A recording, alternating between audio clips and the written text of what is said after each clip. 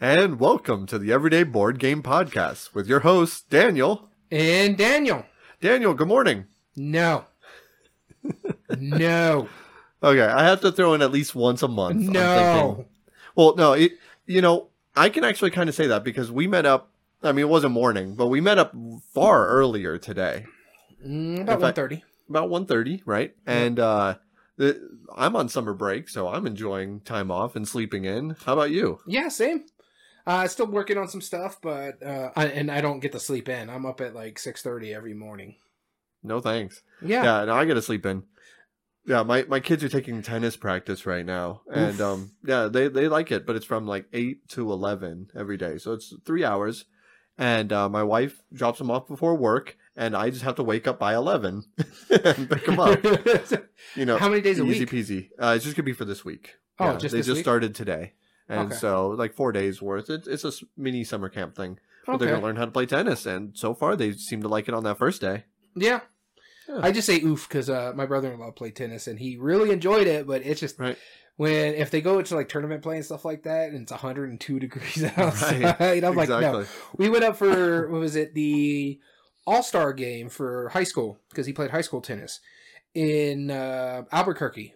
And it was May when we did that. Oh wow. And it was already like 97 to 100 degrees in Albuquerque, who have a higher elevation than us. And it was stupid hot out there. Not really a lot of shade. But it was actually fun. And it's a good sport. Yeah, it really is. No, I used to play tennis back in the day. I wasn't like on any team or anything, but me and my siblings would play. We would just play for fun. But we played racquetball. That is way more intense. Have you ever played racquetball? I played racquetball and I played tennis, and we pretty much turned tennis into racquetball because our whole thing was trying to hit the other person with the tennis ball. Right, exactly. Because then you get an extra point that way. I'm pretty sure. Exactly. That's how we played. We played prison rules. So it wasn't just like rack it ball; it was rack him ball. Right. We always used to tell people, like, whenever they would, like, my high school friends, whenever they would say, yeah, like, you want to come play racquetball with us? It's like, all right. But if you leave without being bruised, you're probably not playing it right. Because we play, I mean, you're not supposed to get hit with it or like a racket or a ball or anything. But there's a reason we all wore goggles. There's a reason we all like kind of padded up a little bit because we were very intense. We loved playing racquetball. Let's just put it this way. I haven't played it in ages. I haven't played it since probably my early 20s. But we wore cups when we played racquetball. Yeah. We would use good idea. like our football or our baseball. They're pretty much the same one. Athletic supporters, because we were smacking that ball and making it come like 102, 108 miles an hour off the wall. Yep. I loved every minute of that. It was so terrifyingly amazing. It's one of the best sports ever invented. It's like, let's take the nice subtlety of tennis, nice professional sport, and then put it in a small room and make the ball fly twice as fast and twice as hard. Yeah, exactly. Let's just go for it. What's the worst that'll happen? I love it. I also really enjoy playing handball, but like not the street handball like you see out there, but like in like the racquetball courts and stuff like that. Because it's basically it's racquetball just without the racket. You're just smacking it around with your hand. Yeah, exactly. But yeah, I played with some people, and I'm not trying to be racist because I'm half Mexican, but I played with some Hispanic Mexican born players, and they were cutthroat when you played handball. It was not even funny. I'll have to take your word on that. No.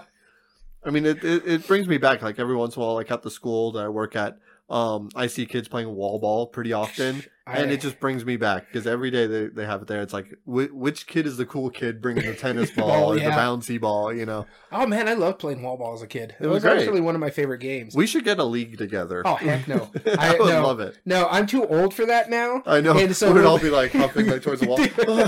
Just, it's fine, I'm out. It's fine. All right, so we're kind of like scooters going. We're kind of sidetracked here, because we're talking about sports, and this is a board game podcast. Right. Well, they're both games in a sense, yeah. Yeah. Well, one of them's more of a dexterity game than some of the board games we're going to talk about. No, we could jump right into it. This is a fun little topic. And we had to look up some definitions. Yeah. This is intriguing because I was talking to you about it last week before you went on your trip, and I was like, And I mentioned something about music. I was like, what would you consider a classic game nowadays? And we looked up the definition for classic. Right. You want to tell them? Yeah, anything that's 20 years or older is considered classic. Mm-hmm. I also do want to add on to that definition. Anything that's 50 or older, I know is antique. Yeah. So, like, as far as items go. So, using those... I didn't use the antique part of it. Right. No, there are some of my games that are antique. There's a couple on my list that are antique. We definitely have it. We wanted to find anything that was 20 years or older. For me, it's 2002. You put yourself in a tighter restriction. Right. I restricted it to at least 2000, or at least 1990, 1999 and older. I never did anything in this century. Just to let everybody know, Catan is not on my list because no. Well, I mean, no, Catan's a fine game. It doesn't hit my list because I like these games better. Yeah, every single one of these games that's on my list is probably some of my favorite games. Now, some of them didn't make my top 100. Doesn't mean I will not say no to any of these games being played. Right. One is a little iffy, but I do enjoy that game, and I'm enjoying it as we speak. There's a couple I want to explain real quick. Those of you who have listened to my top 100 already know two of my games that would qualify for this list. I just decided not to add them on. That'd be Carcassonne. Well, you also put yourself into a tighter bracket at 1999. Right. Yeah, but even then, Bonanza, which was made in 1997, I still didn't put on there just because, I talk about those games enough. I wanted to talk about, I don't consider those classics. I consider them modern classics, right? Bonanza, I don't know if I'd consider you listen to a good classic rock album. You're going to listen to, CCR. You're going to listen to Eagles. You're going to listen to but the thing is, rock, right? About that is, those to us growing up was classic rock. Right. But something that came out in 1999, 2002, My Chemical Romance to today's generation is considered classic rock. Right. Nirvana, it kind of hurt me when I started hearing them on classic rock stations. Yeah. Because I remember when they came out. Bee Gees are antique. At this point. It's weird. No, but what I'm saying is that, Bonanza, I don't think is popular enough to be you would be wrong, sir. No, and I know I'm wrong. And, and it's one of my favorite games of all time. Yeah. I'm just saying, in my mind, it doesn't feel feel right like to it be should in be this there. list, right? Where all of these but other then ones again, you can say the same thing about Bonanza. It shouldn't feel right to be as fun as it is. Right, exactly. But then I also want to clarify another criteria that I put for myself. I didn't put ancient games. And ancient games I consider anything older than 1,000 years or something. I didn't put Mancala on my list, and I didn't put I technically put maybe 2 on my list. Okay. But it's just because there's variations of these. Right. No, and that's fine. Yeah, I didn't want to put it on mine. Ancient games, I really like Mancala. I didn't put Mancala on it. I really like Senate. I don't consider those classic games. I consider them ancient games. The Game of Ur. The Royal Game of Ur, yeah. I mean, I don't like that as much as Senate. Senate's better. Senate is better than Backgammon and Ur. Both. But Mahjong Go, I didn't put any of those on it. I don't like Backgammon. Backgammon, it's fine until everybody passes each other, and then it's a half hour of just rolling a die and moving pieces. Mm-hmm. That's the problem. That's why Senate is better, is because you and the other player are going in the same direction the entire time. Yeah. And when you get to those last 5 squares, you can no longer save any of your pieces. Yeah. I love that. That makes it tense and nail biting right to the very end. And even Royal Game of Ur, once you get past most of your pieces past that central line, it's the same thing. It's just kind of let's just see who can roll faster. I like Senate far better because of those reasons. But I still didn't put it on this list because if we ever make a list of best ancient games, then we'll talk about it. That's going to be very tough. I've only played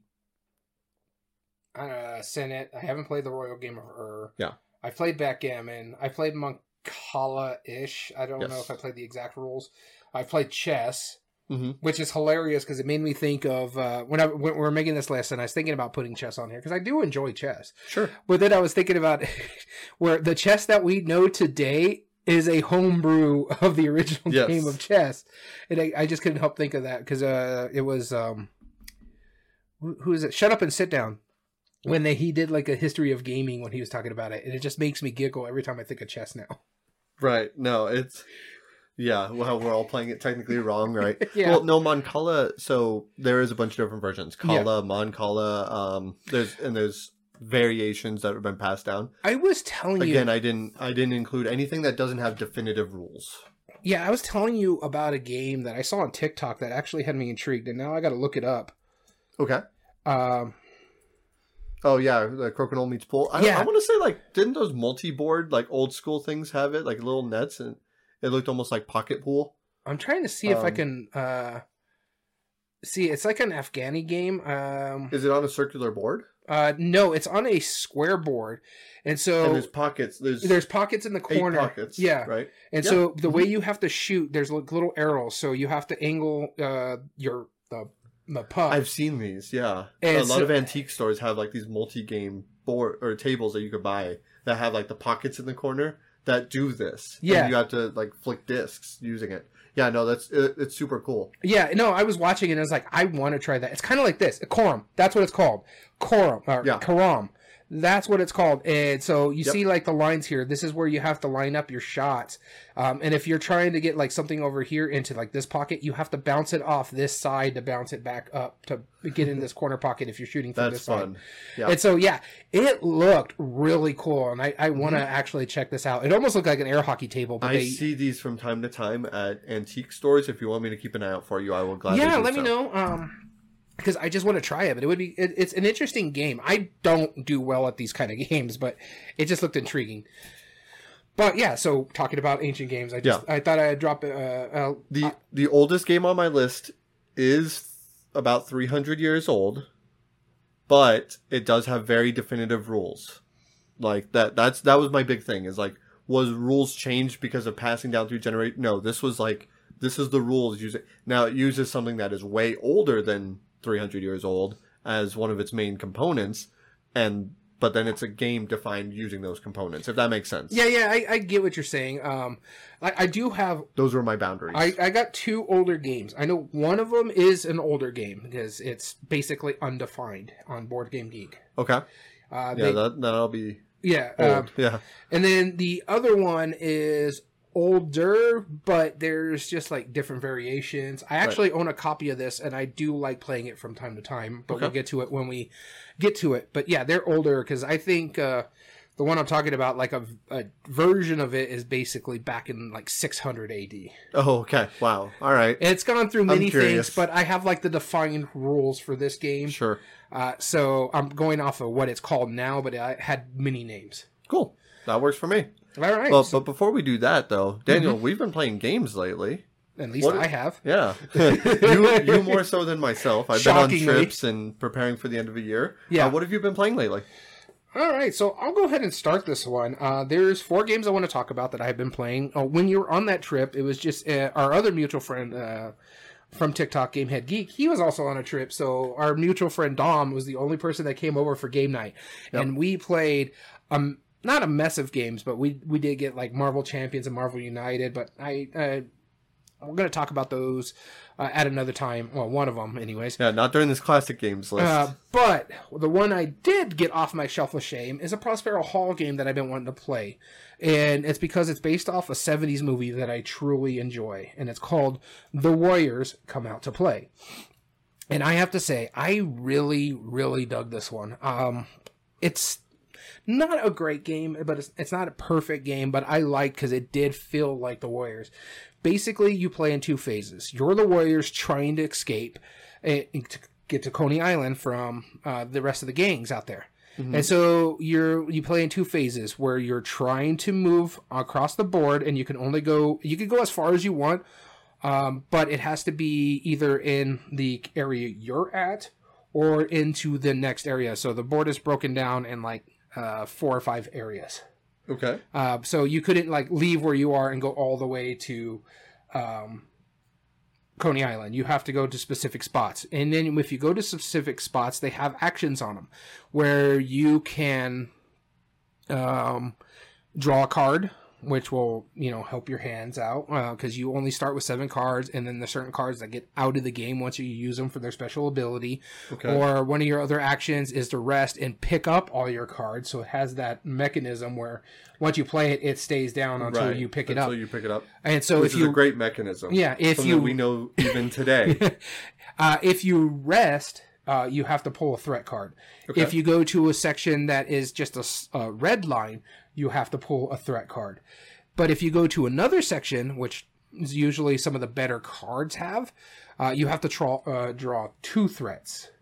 If you get 3 threats, and some of them are like coast is clear, so you don't have to worry about them, you just discard them.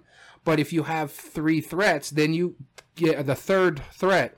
You have to get the bad thing that it does, and then it starts a fight, which is one of the next phase. So your first phase is basically just going down the board, trying to collect cards and or weapons. You can only ever hold 2 weapons. You can decide which weapon you want to keep and if you drew a 3rd weapon. Mm-hmm. The only one that happens is when you use a weapon, you can only use it once per fight per se. Yeah. But if you use a Molotov cocktail, it's out of the game. Makes sense. It's because it's a wild weapon. Yeah. And so it makes a lot of sense. That's just the first phase. The second phase is you're fighting. You start the game in a fight and you end the game in a fight. So what happens is when you're going across the section, someone will trigger a fight. Either your 3rd threat will trigger a fight, or you go to a spot on the board that triggers a fight. You cannot go past it. You have to stop there. Once that section is cleared out, no one can ever stop on that spot. It's not a free space. Makes sense. You do have a free space on the board where you don't pull threat cards, but they're few and far between. And so when you get into the fight, you're playing your cards. You play as many cards as you want to allow you to roll certain dice to fight like the Pixies or the Baseball Furies and stuff like that.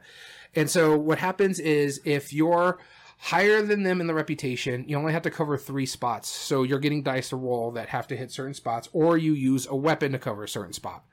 And that could be your action, but you have to cover something. If you're unable to, or the dice rolls don't work for you, then you're knocked out of the fight, and then the rest of the team has to finish the fight, and you're done. Cool. You either win or lose the fight, and depending on losing the fight, you go down in reputation. If you win the fight, if they're below you, they just move down to the bottom track and move the other ones that are below you up. But if you fight someone who has a higher reputation than you, they make you cover 4 spots instead of 3. Okay. And if you beat them, they drop all the way down, allowing you to move up. And there's a point where you can actually be the best gang on the top, so you only have to worry about covering 3 spots as you go. And you keep doing this as you're going through the game until all players who are playing the Warriors get to a certain spot. Coney Island. Then you battle one last time. And there's I think you have to cover 4 or 6 spots. I can't remember exactly what it is. Mm-hmm. But you basically just do one big battle. Playing your cards out. Your weapons, certain abilities play out too. So there's one card that if you have brass knuckles, it gives you 2 dice to roll if you play it, but you're using your weapon. So you can't use your brass knuckles for a weapon spot. Makes sense. So you have to play it all smartly. And what's cool about this game, and I haven't mentioned this part of it yet, is that when you get your deck, you get your player character, you get 4 cards of your player and 3 basic cards. And then you discard them basically for the dice in the corner or their special ability. However, the player characters who are not being used get shuffled in with the rest of the generic cards. Gotcha. And they become the draw pile. So you can get, if I'm playing Snow, I can get someone else in my draw pile, and he's basically assisting me as we do these fights. That's cool. So that's a neat way to solve that problem. Yeah, so it still allows you to have all these player characters in there. You're just playing 2 of them. And so I thought it was really cool. I'm glad I own it. It's probably going to stay in my collection. I had a really good time playing it, and it helped me get it off my shelf of shame. So that is the Warriors Come Out and Play. Very cool. Good choice.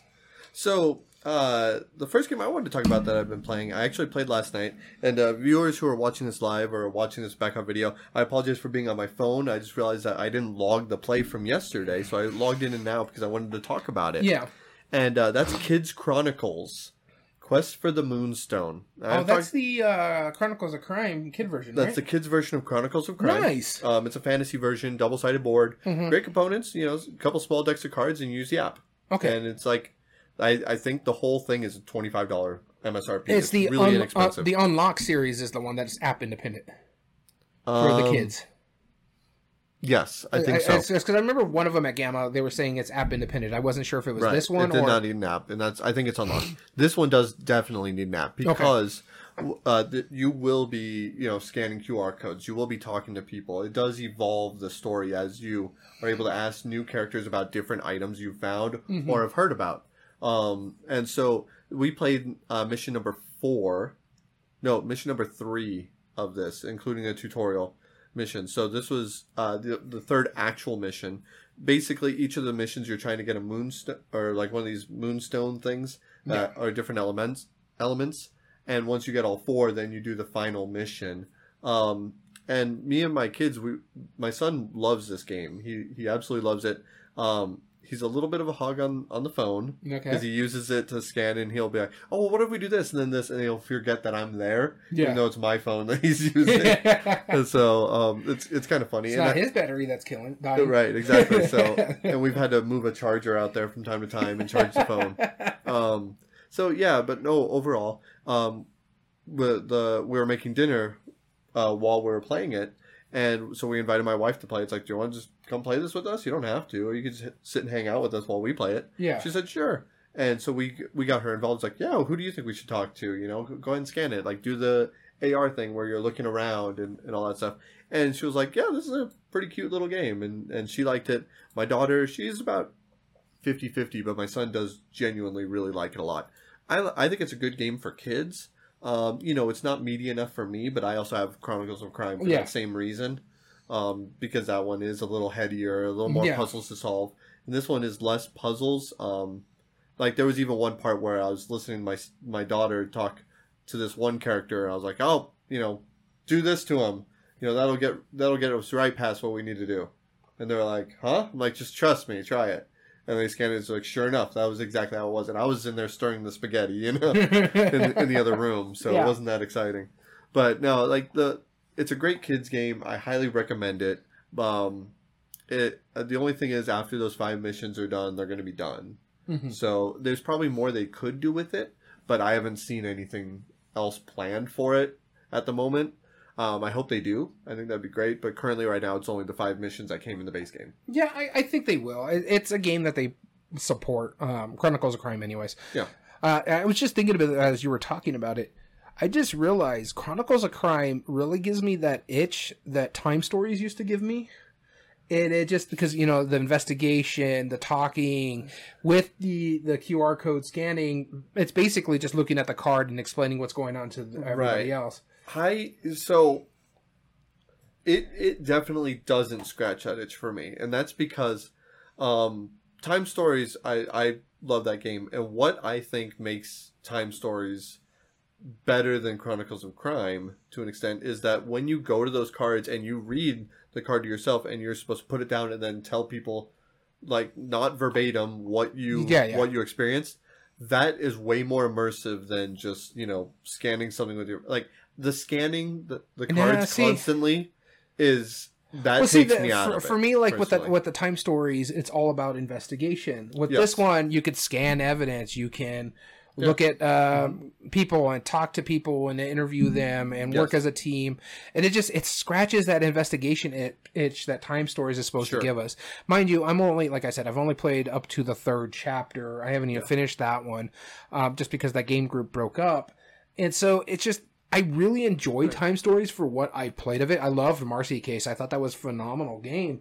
It's just that when I play Chronicles of Crime, I still got that same feeling and haven't really wanted to bust out Time Stories. There was the game that did do that for me was Detective. Detective did that far better than Chronicles of Crime did. I'll give you that. Because what I liked about Detective is that it's kind of the same idea, right? You still have that same level of investigation. It's more immersive, but at the same time, you have one person who's on the computer, one person who's supposed to handle the evidence, one person who handles the tokens. Like, you feel more in character in that. That's just in my experiences. They're both great games, but regardless, I played Kids Chronicles, and now off to you. What else have you been playing? Okay, so the next one I played, I actually originally had summer camp on this just because I played it, and then I saw this actual game on my games played list. I'm like, I need to talk about this one because I own the daddy of this game. It's actually right behind him, right there. And that is Terraforming Mars Ares Expedition. I finally got to play a game of it with the mutual friend, Gamehead Geek. He actually has this. He's never played it multiplayer. He's only played it solo. So he had which doesn't count. he couldn't it took him a little bit to figure out how the rules work for multiplayer because he played so much of it solo.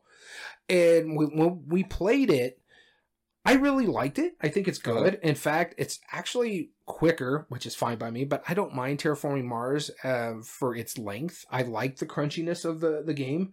I don't feel like I'm like bogged down because of time, because I'm always thinking about, okay, I gotta do this, I gotta do this, I gotta go here and get that. So I'm always thinking about my move when it's not my turn, because I gotta figure out how I'm gonna play these cards out of my hand or do what I need to do, right?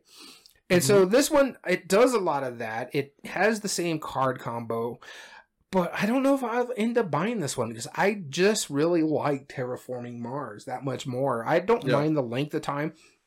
Now, this one played quickly. The setup is fine. The action selection was interesting because it's basically Twilight Imperium, I guess you can say, is like I pick one action. Right. And we just basically, it's simultaneous play. So if I take this action, you take this action. If it's the same action, we both get the bonus of it, but then those cards are down. So it's another one that they go down or you pick them up. Well, in a sense, this one happens is like if you play a card down, you're not able to play it again. And the next card you play goes over the top of it. And then you play that action. You get, if you're the one that played it, you get the bonus of it. But they also get to do that action as well. So if it's like production or building or something like that, they also get the build. They just don't get the bonus that you do. Like, so if I play building, I get a discount. However, once that's done, I take up the card that I've previously played back up.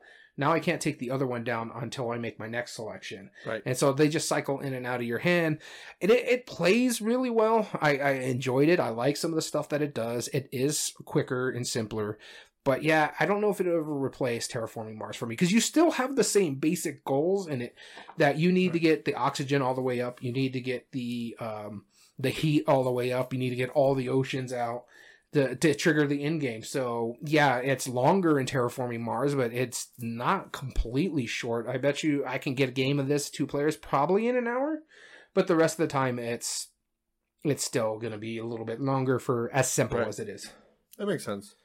No, I still want to try this one because I did like Terraforming Mars for what it was, but I feel like this is going to clean it up for me. Now, the thing about Terraforming Mars, though, there's another game that's already replaced it for me, that if I had to choose between that one and the other game, that you know which one I'm talking about, I'm going to pick the other one, and that's Ark Nova. I was about to say, people in the comments, take your guesses below. It's Ark Nova. I really dug that game. I like the theme of building a zoo and conservation more than terraforming Mars to make it habitable for people. But all in all, I enjoyed it. But I don't know if I need to own it. Right. That makes sense. So the next game I wanted to talk about, I know I gave you kind of a jab of like the solo gamers, like, well, if you're just playing a game by yourself, it doesn't really count. Yeah. Know? And I'm about to eat my own words because I played a game that's an app version of a solo game only. Okay. And so, and it's not on Irem, which is, you know, I figured it wasn't going to be on Irem because we've talked that one to ad nauseum. Absolutely. But I found that a new one, I just decided to search online for board games, for apps and stuff on the Play Store. And I found that they finally made an app version of this game, which I had been interested in a while when I first started getting into solo gaming. Mm-hmm. And I found out that since there's a solo version of it, I was like, all right, or an app version, I'll download it, give it a try. Deep Space D6. Okay, I've heard about this one, yeah. Yes. The idea is this is the one that they have like the box covers that look like the Choose Your Own Adventure game. That's the one. Mm-hmm. And it was originally a print and play only, I think. And then they since made like a version of it. It came out in 2015. It was it's a while old. But they made an app for it. My goodness, this game is kind of random. It's really tough, but it's really fun. And it actually makes a lot of sense. You have 6 custom dice that you're going to be using, right? Mm-hmm. If you roll them and you roll scanners, those are bad. Scanners, if you get 3 of those, then, you know, some of your dice will have to go to the infirmary and you draw another thread and just different things like this. but every other symbol manipulates things in different ways. Like you have an engineering symbol that lets you repair the hull, or you might need to send it to certain missions to complete those. Okay. You have another one that will let you raise your shields. I think it's the science one, which a lot of missions need that as well. Or you can actually disable certain things. I think also engineering, there's medical, which will let you return all your dice from the infirmary. Yeah. Like that are removed from there. You have to use a medical die to do that. And then there is like an attack one, which certain missions you need to attack at a certain number of times. And so you could do that. And what's cool is that the first time you attack them, it's only 1 hit point, but every subsequent one, it's 2 additional hit points. And you can spread that out over your missions. Yeah. Keep track of them. Same with healing your hull. It's 1 and then 2, then 2, then 2, then 2 as you do it. Whereas the science one will just completely refill your shield, which is 4 points, Yeah. So you're just trying to survive. But then you also have a command die face, which will let you either set one other die that's been unused to a face of your choice, or re-roll as many of them as you want that have been unused. Okay. So there's a lot of cool little different nuances to it. And after every turn, you draw a new threat. Then you roll a single d6, and then anything that has that number on it, like Machikoro style, or like Settlers of Catan style, like those all attack you or trigger all the threats. And they could be anything from just like, it's just like, it'll be every number and it just does the damage, right? Yeah. Or it could be like a 4 and a 5, and then it'll deal like 3 damage to your hull and ignore your shields. Or like one of them is like, if you roll just like a single 6, then it does 5 damage to your hull immediately, and then you discard the threat, right? And that's the only way to get rid of it. Like there's no other way. Yeah. So you have to just like prepare for that initial brace. It's pretty good. The app is free. It doesn't look like it's ads. Like it doesn't look like they're trying to charge you any excess for it. It plays pretty simply. The tutorial is pretty well done. And the game functions really well.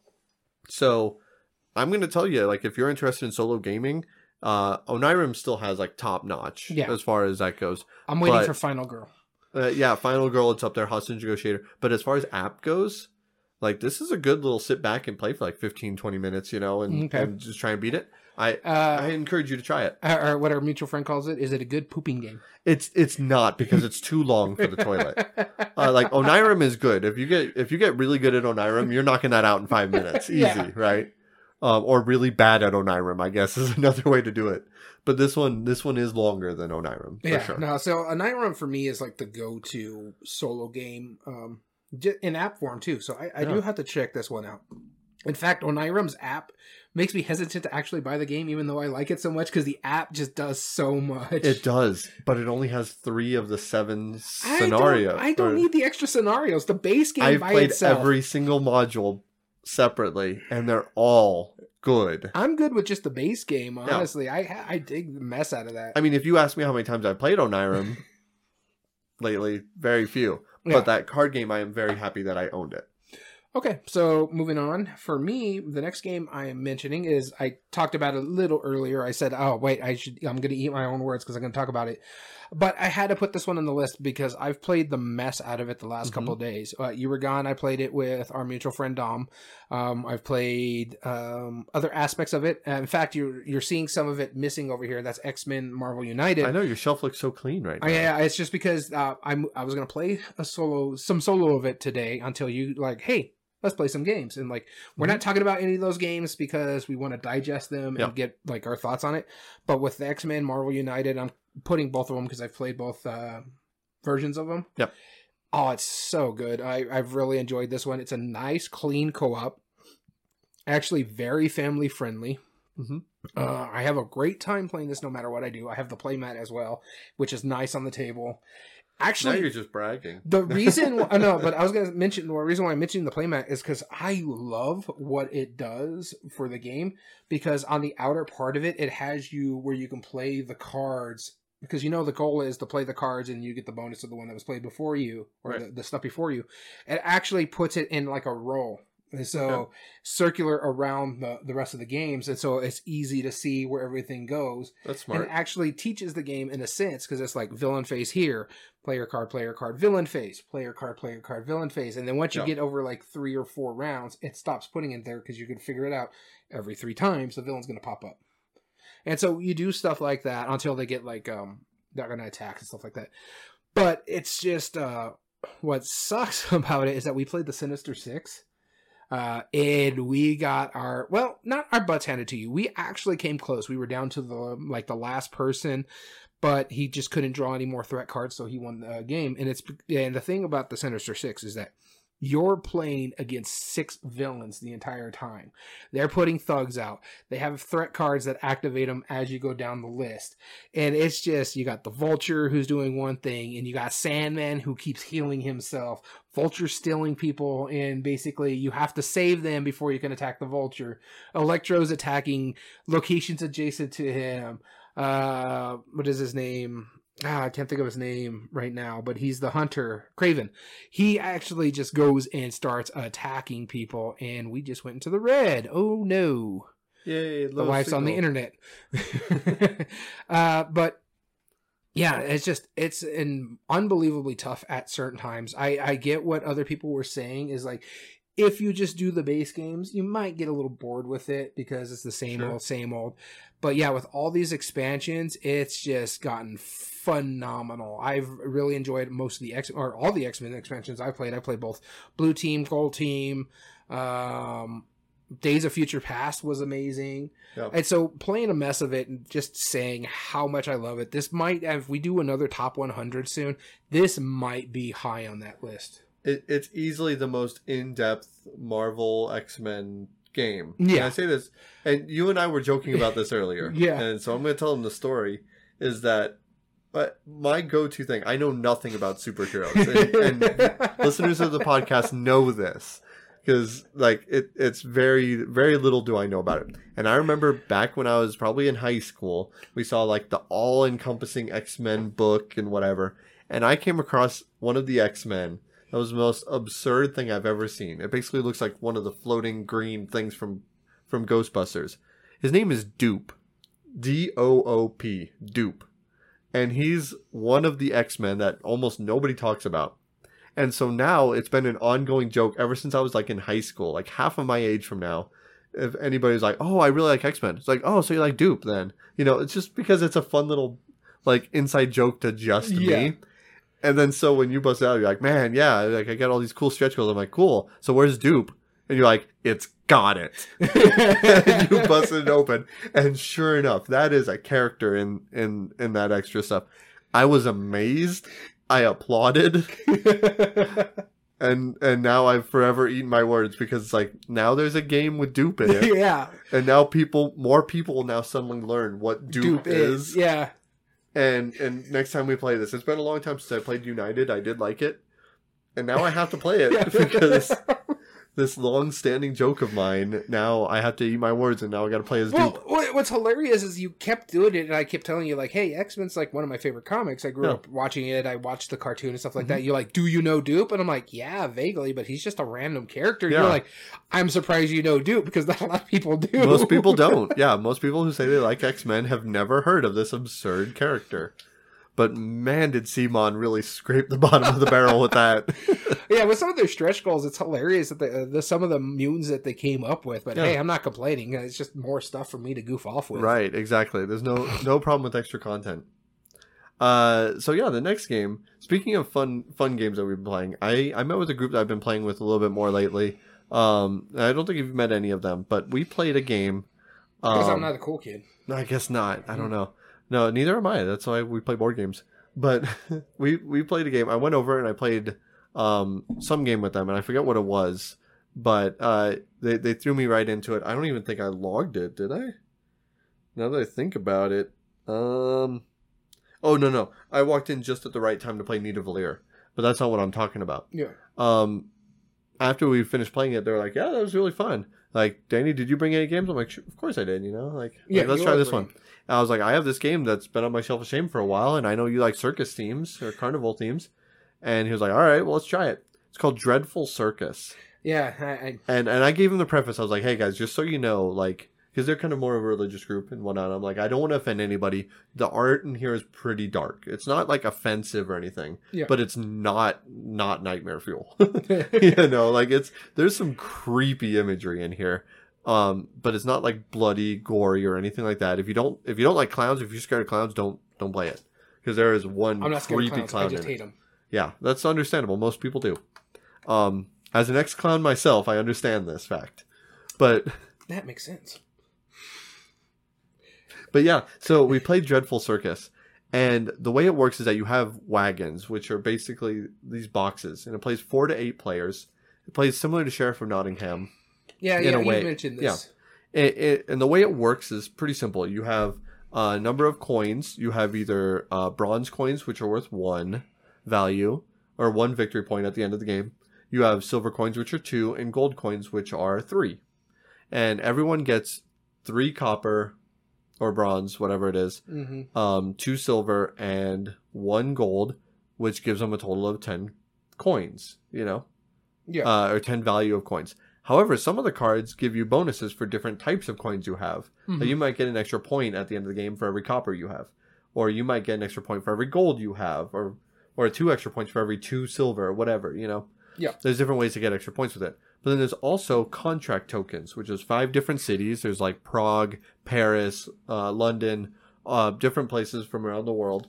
And whoever has the most of those at the end of the game will get bonus points as well. Okay. And also, anybody who has a set of 4 of them will get points as well, even though there's 5 different ones.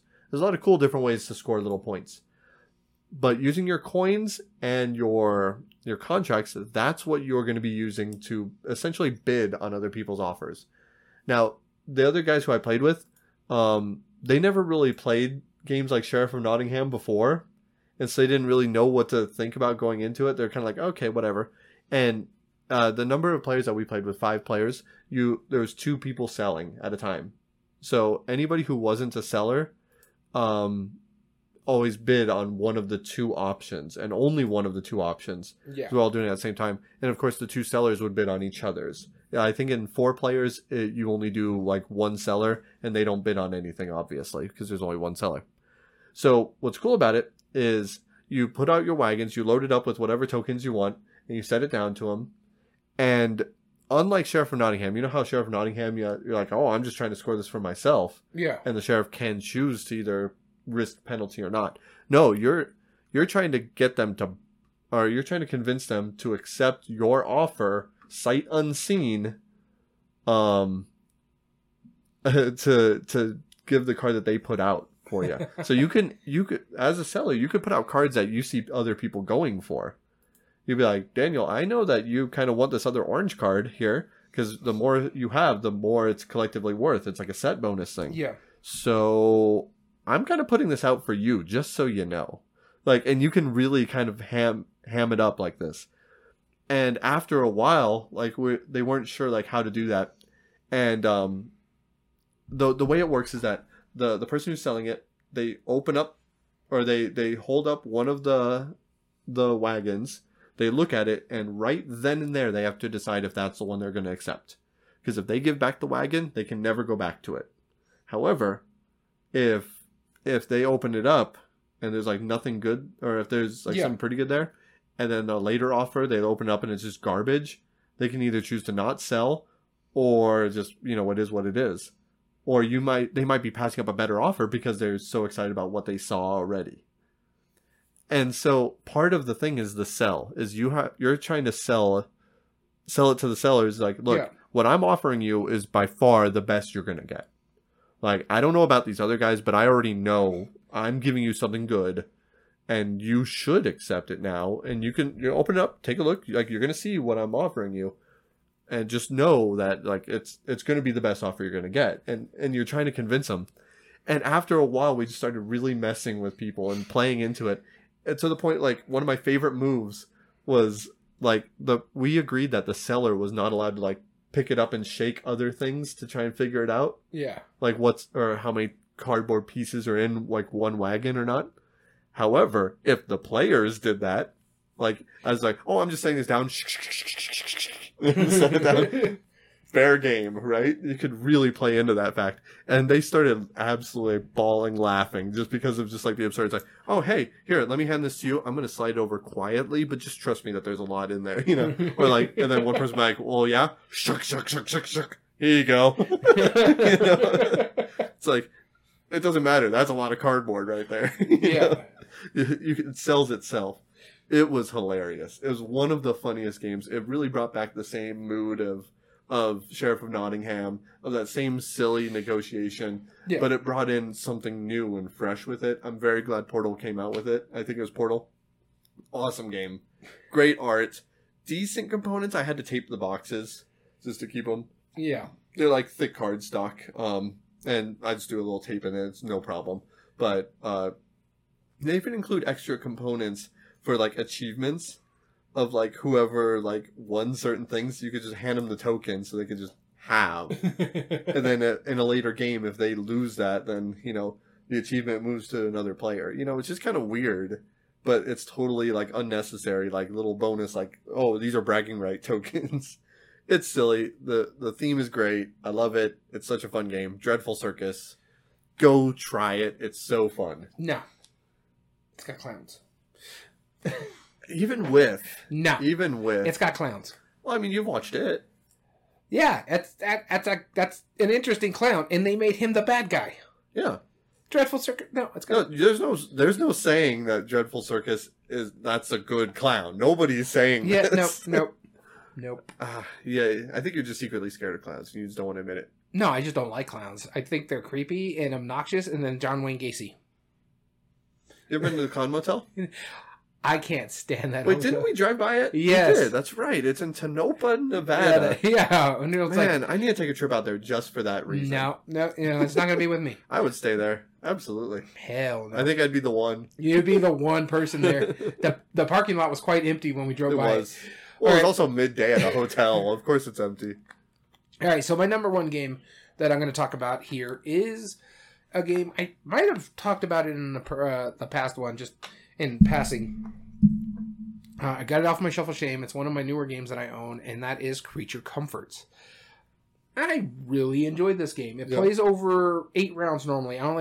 We played the shorter game just because we wanted to get more gaming in. It was the first time play. And so what they recommend, it plays 8 rounds normally. We played 6 rounds. You basically just take 1 card out of spring and 1 card out of summer, and then you just play as you go. And so it's a worker placement-ish with dice. And what's interesting about it, and what I really liked about it, is you only know what your color dice are. So when you're putting your workers out, you are kind of knowing where you're going to go because you need resources or you need this to build these cards. And you're trying to be the most comfortable when winter comes around. That's why it's called Creature Comforts. And so the only thing is you're going to be able to use 6 dice to help your workers while they're out and about. But you only know 2 of them. Your family die. So if I'm playing the yellow character, I roll my 2 yellow die. Then I put my workers out, and whoever's first player, once all workers are out there and we're fine with where the workers are, they roll the 4 white dice for everybody to use that turn, and you got to make sure you're not flipping them and stuff like that. There are ways to manipulate it by adding or subtracting tokens.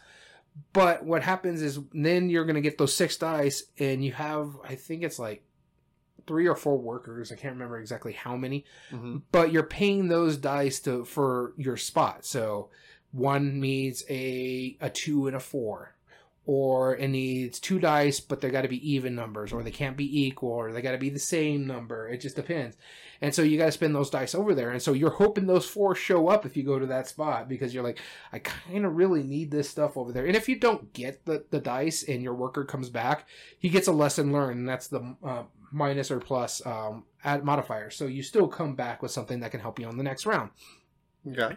You're going to locations that give you this. You're trying to build certain things that help you. So you're getting your huts out there, getting your points. You're building comfort. So, and then the comfort cards, they play off each other. So like with me, I built, board games. And so I get points for every other board game built or, toys. And so I had toys built. I had 2 different board games built, which is interesting because they're Easter eggs. One of them that I built was Wingspan, and the other one that I built was Everdell. Of course. So it's a nice game. I love the production value. And this is just, it's not the Kickstarter version. I have like the retail version because I only found out about it after the fact. Really enjoyed it. I liked what it did. I love the kind of a gamble when you're putting your workers out. Is like, can I get something to pay for these? So you're also using your resources to pay for your comfort cards. You're using your resources to pay for, forget what they're called, but they're basically like cottages that you take out that can give you, like, for me, I got a wheelbarrow that helps me take an extra resource when I go out for resources in the forest, because that's where most of your resources in the forest. But you have like a little wheels, like if you get a 3, you can get a stone and a coin. Or you can get certain sections that one of those cottages you can build above the board, and if a player goes there, they can, and you have to use your specific family dice to use that. If they go there, since I own it, I get a resource. So one of my friends had it, and so every time someone went there using one of their family die, don't have to send a workers, just use your family die. They would get 2 apples, but you would also get an apple because they used it. Now, if you went there, you wouldn't get the extra apple. Makes sense. But yeah, it played really well. It was actually kind of a close game. Everybody really enjoyed it, and I want to get it to the table and play a full game of this now. But yeah, my number 1 is Creature Comforts. Very cool. The last one I wanted to talk about was a game I played a couple weeks ago. I don't own this game. It was actually belonged to a friend of mine who moved to El Paso. And I went and spent some time hanging out with him, and we had some time to play games. And this game has the most absurdly large box I've ever seen for any board game. So much that it's a double layered box, kind of like how you normally see. But the inside box is sideways. And that's because you lift off the lid and then you pull out trays from the side. And this is called Foundations of Rome. Oh, yeah. The pieces are very pretty. That is a massive box. It is huge. It is absolutely obscene. I mean, I thought that game, Dark Tower was, no. Or the Dune Imperium box, or nope. the freaking Gloomhaven those box are tiny. huge. They're super tiny. This Foundations of Rome is absolutely just over the top, really, really big. It really doesn't need to be that. I hope they make a micro version of it. I think that'd be great, and put it in a normal retail box. That'd be super awesome, right? Yeah. But Foundations of Rome, the idea of it is that you are trying to build different buildings in the city of Rome. You have a grid, and these cards, which will be anything from A6 to G4, whatever. Yeah. The coordinates come out as cards, and you are going to be bidding on them. Or you could take turns, taking income, which you take, I think, 5 income plus whatever coins you have from your buildings. Yeah. Well, you only have 3 types of buildings. You have population buildings. You have income buildings. Population buildings will get you points in between each of the 3 rounds. Okay. Based on your population, because that's how they come out. Your income buildings will earn you money every time you take income. Mm-hmm. And the other buildings are simply worth points at the end of the game based on what they're adjacent to. So I can put out ones that score 2 points, or 1 point for every 2 population that it's adjacent to total, or 3 points for every other of these bonus buildings that it's adjacent to. And that counts for any player, meaning that if you build a 6 or an 8 population building, I could totally put my scoring building next to yours and get points because it's next to population. Yeah. It's a smart game. You have to have certain buildings. Isn't this Emerson Matsuchi? Yes. Well, that makes sense. It is. Right. So it's really clean. It has some of the same satisfying parts of it as say Acquire, for example. Especially with the playing the tiles. That. Well, no, Acquire is a great game. It's not on my list. It was on my short list for this list that we're going to be talking about later. But this cleans up that idea. So I think it's a great game. Did I just make you? Yeah, give you I'm an taking idea? my number 8 off. Oh, okay, cool. You're putting Acquire. Got it. Nope. I'm just kidding. No, I think it's a smart game. It doesn't replace Acquire for me, but it definitely has the same feeling. And if this is what's going to get people into the gaming, 100%, I'm in. But it was a fun game. If you like his other stuff, like Century Spice Road or Reef or other smart games that he's kind of created, or it's a very simple idea comboing off of each other, this is up there. Spectre Ops is one of the better hidden movement games. So the one versus mini, but it's hidden movement. And that's Emerson Matsuchi. So, I want to play this just because of that name. Yep, exactly. His name alone makes it worth it. Yeah. So, definitely check it out. Foundations of Rome. It's actually Dice Tower Essential, I believe.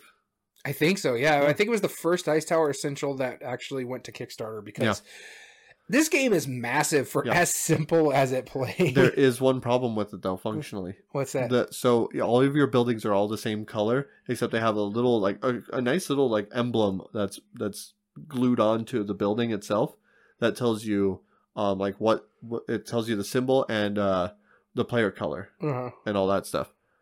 Those player colors are not the most distinct from each other. So it's not bad. That's not really his problem. That's more of it's a small production. It's Arcane Wonders. Yeah, it's a small production thing. And then also on the board, I didn't realize it. So there's two different sides to the board. There's a 3 or 4. There's a 2 and a 3 player on one side and 4 and a 5 on the other. And they section off because they just have like certain parts of the grid, like the H column, and I think like the 8th column or 7th column would only be in a 3-player game. We played as 2. I didn't realize that the colors weren't distinct enough. Oh, lovely. Like, so they were, after he pointed out, I was like, okay, I guess I see it, but it like there wasn't any kind of picture in between it that should have delineated it, in my opinion. But it's a small thing. It's a small production thing. Not a big deal. It only ignores people who are colorblind. But, who cares, right? But, but if we argued this in a topic debate, it would be dinged for it. Yep, it absolutely would. And again, it's not the designer's issue. I mean, he probably had some say in it, but it's a production thing. Yep. That's totally Arcane Wonders' problem. Yeah, exactly. But that's why we don't blame Stefan Feld for their colors. We always blame Olea. Yeah, exactly. Which is why I'm totally happy with the Castles of Burgundy game found. I knew you were gonna because I could actually see everything. Yeah, Can I borrow borrow some money? I don't think I could justify it otherwise. Honestly, it's not that bad if you just get if you don't want to go for like. You should back it for 2, and then I'll pay you later. It's a possibility, yeah. I could add on, like just not with all the special stuff, just for. You can add on another base. I can add on just the base game, with the all-in game bundle. So no minis or something like that. It's $85. But honestly, I can wait till the pledge manager to open up to do that. We might. We'll talk. We'll talk, buddy. Good old buddy, old pal. Let me tell you. We'll talk. No, that's fun. But let's talk about our topic today. I briefly talked about it in our mentions right there. Yeah. We were talking about classic games. And as we talked at the top of the episode, these are games that are 20 years or older. Mine's 22 years or older. Yeah. But same idea. We posted this on the Board Game Revolution group on Facebook. As always, each of our weekly episodes we post on there. Or try to. Assuming we don't forget. So that way we can add on to the discussion, hear what people think about it, and we'd like to hear your thoughts. So let's go into this. Let's see who's going to be starting reading. I just want to put the question I asked is, most music becomes classic after roughly 20 years. So if by following those standards, which game or games are your favorite classic game? And I'll reiterate 2002 and before, because that's 20 years from before here. Right. So I'll be starting us off. Let's talk about the comments. Kevin said, geez, when you put it that way, they seem so old. Carcassonne apparently released at the time, so that would be a top pick for me. That can't be right, can it?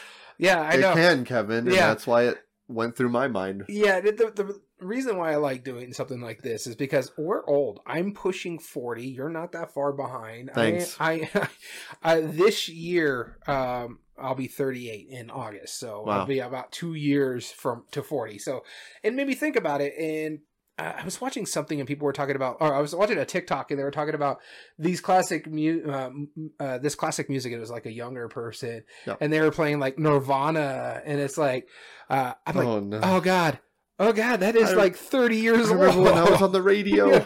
I remember when we listened to radio. Well, the reason is why this song is getting so big is because of Batman.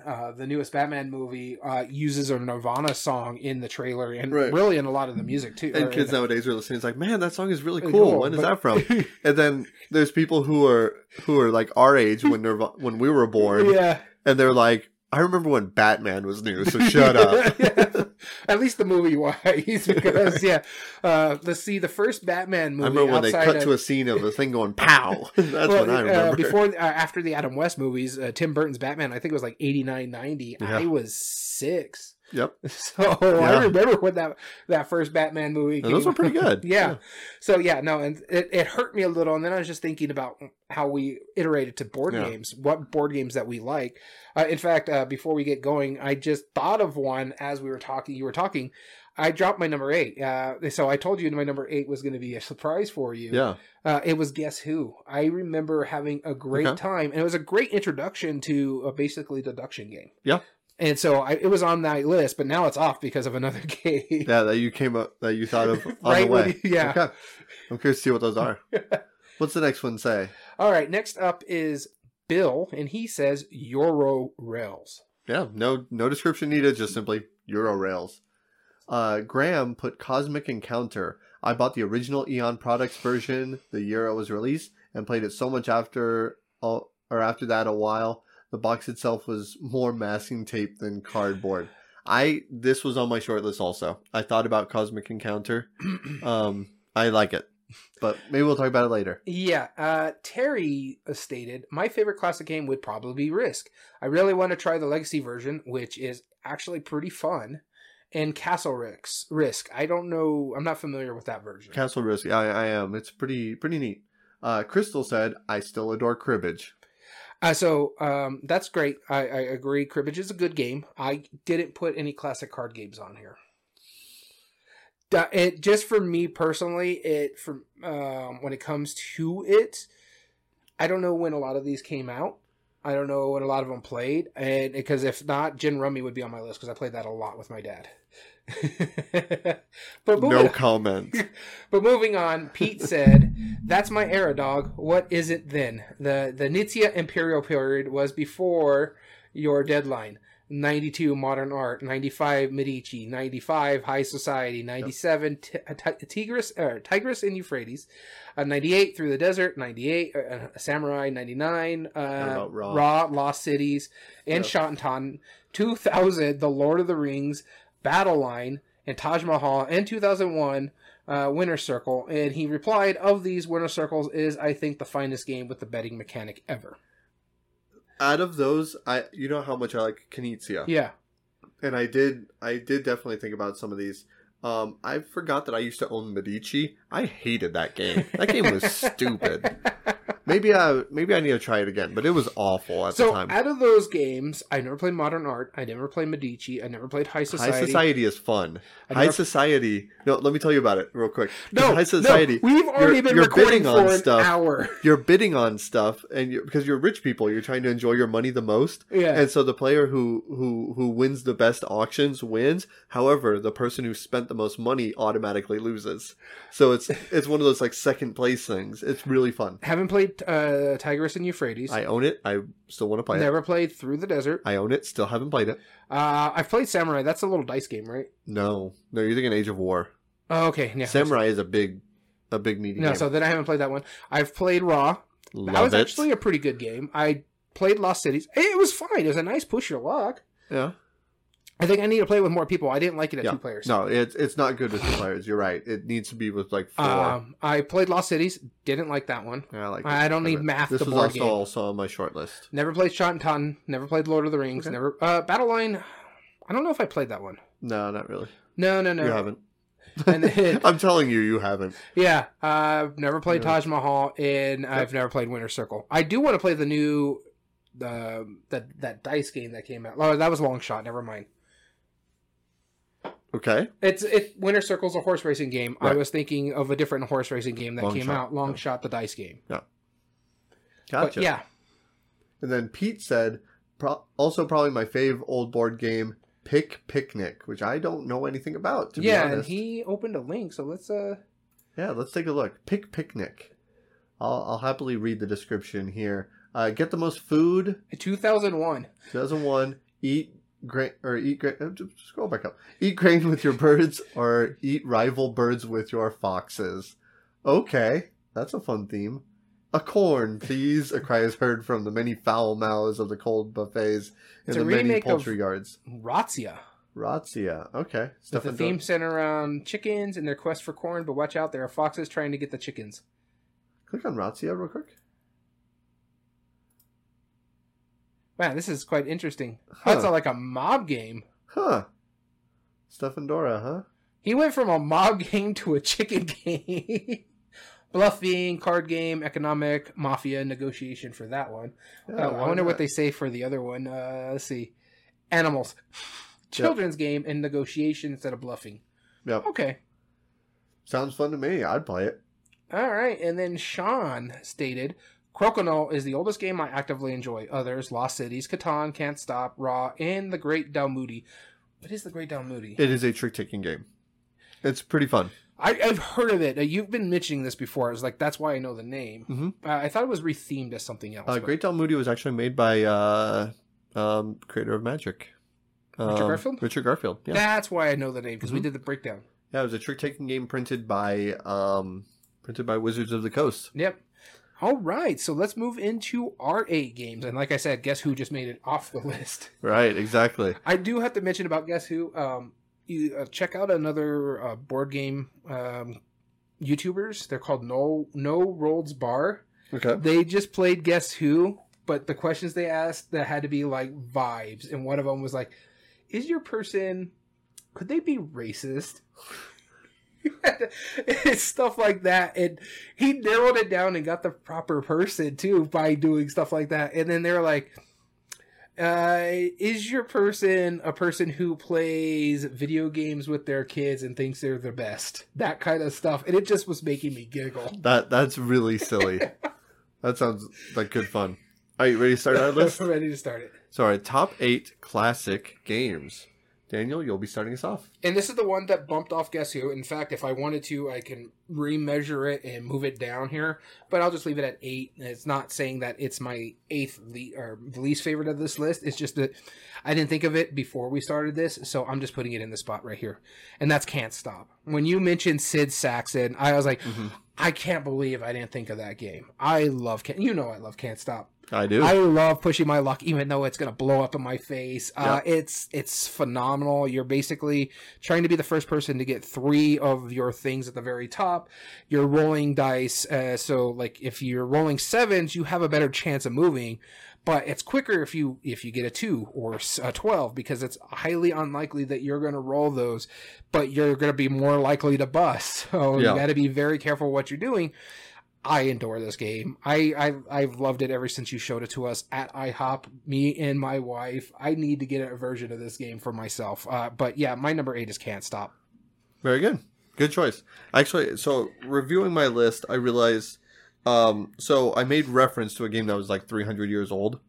That was Cribbage. It is not on my list. I took it off because I realized my ruling for this is it has to have a designer to it. I feel like that's the only fair way. If we know who created the game, then that's my criteria. It's not something you have to go by, but that's honestly, why I took don't know Cribbage off the list. Of the designers of the games that are on my list, except for the one I just put, Can't Stop, and then my number 2. Well, but they all have designers, right? That like you could go on Board Game Geek and probably find out, right? 2 of them, no. Okay, well then never mind. My number 8 is a Reiner Knizia game. And the reason it jumped up on the list, it probably wouldn't have otherwise, because the original version is pretty decent, but they recently reprinted it in a completely different theme. Oh, I know which one you're talking about. This is the one that has a Golem edition that plays exactly the same. Yes. Just a different box cover. This is Equinox. The original one was Colossal Arena. Yeah. Goodness, Colossal Arena is fun. We played it. A couple of our mutual friends, unfortunately, weren't able to make it that day. Man, did we have a blast playing it. The art is so pretty. It works really well. Just functionally, the game is just really silly. You're basically putting bets on different creatures. You play with, I think, 8 of the 14 that are included in the box each game. Yeah. So there's a lot of replay value. And you play over 5 rounds, eliminating one single one, whoever has the lowest number on it. And man, it gets so spiteful how you play, because you're watching other players. You know which ones you've bet on. It's all public knowledge, because the earlier you bet, the more points it's worth if it survives. And then so you're watching other players. You're like, I see you bet on that. I'm going to put a 1 on their card. It's like, let's just let that soak in for a bit. Because only when every single one of them has at least 1 card on it, and secondly, there is a clearly defined lowest number. So, like, if two of them tie for one, game continues until one of those is changed. For the better or worse. But as long as one is defined as the lowest and everyone has at least one card on each character, that one gets eliminated and then they're just done for the rest of the game. Oh, damn. It's so cool. And then whoever has the highest bet on any of them gets to use their ability whenever they play the card. So, like, for example, the bear, he doesn't have an ability. He's always just 0.5 higher than everything else. Yeah. So he doesn't have 1, 2, 3, 4. No, he has 1.5, 2.5, 3.5.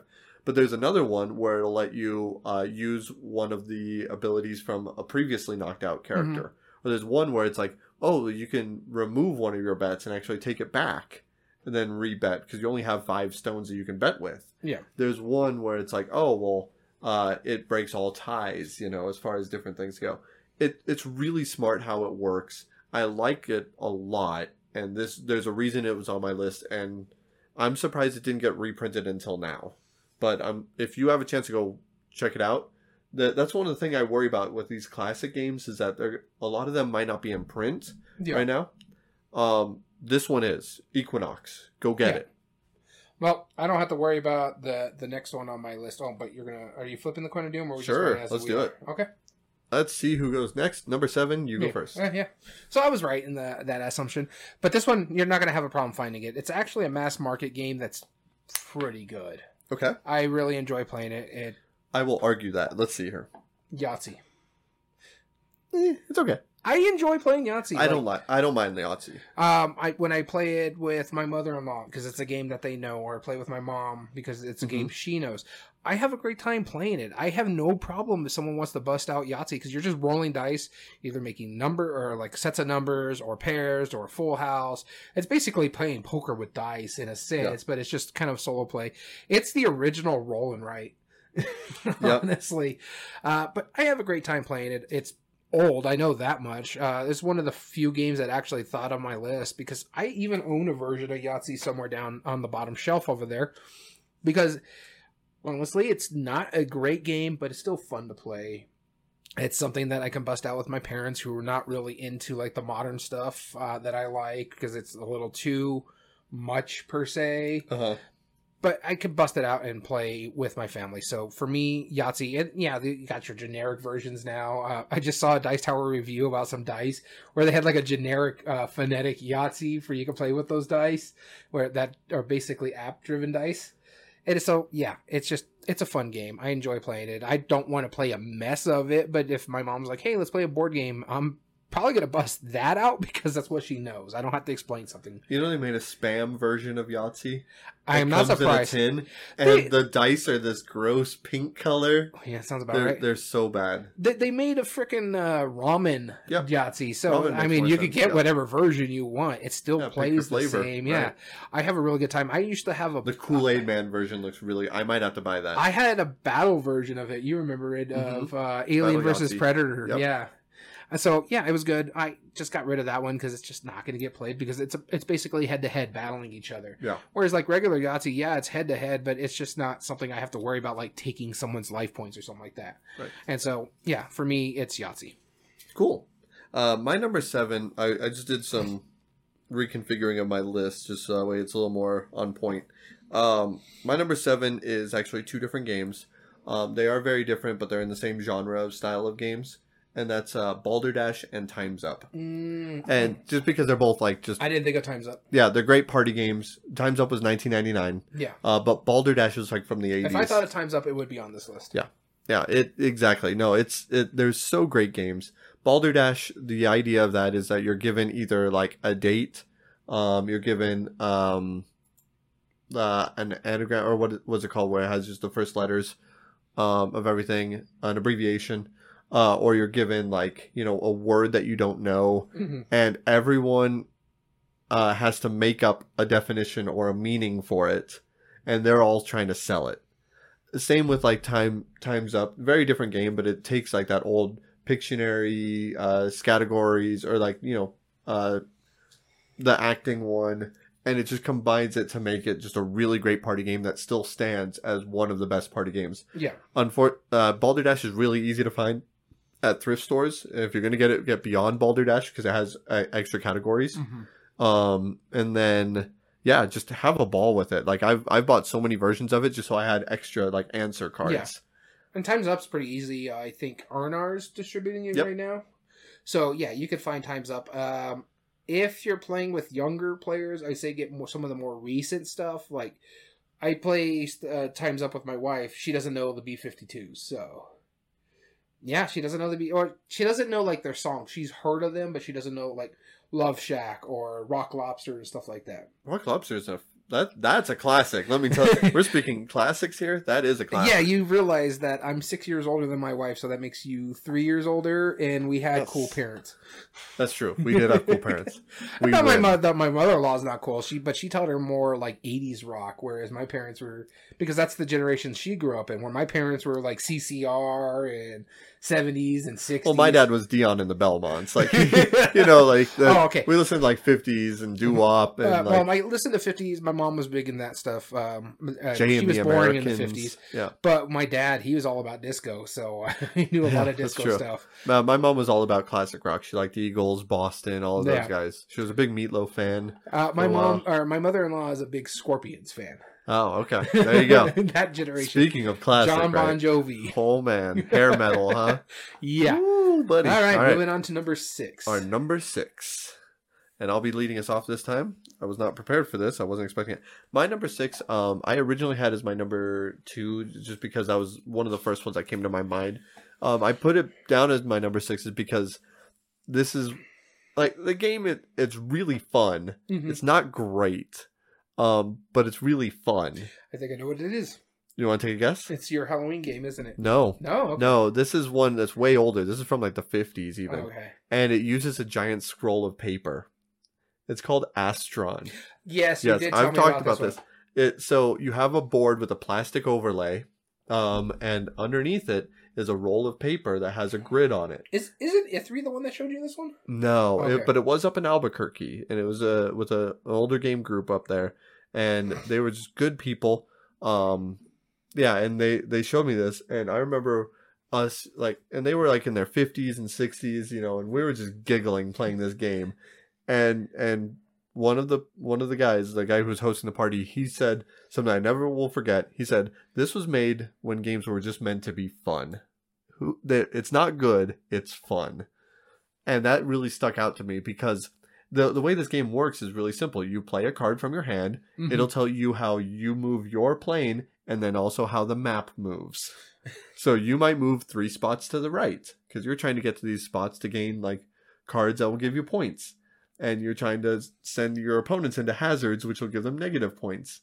So I might move to the right 3 spots and then move the map 4 spots. So you everyone shifts the scroll of paper 4 spots underneath the plastic overlay.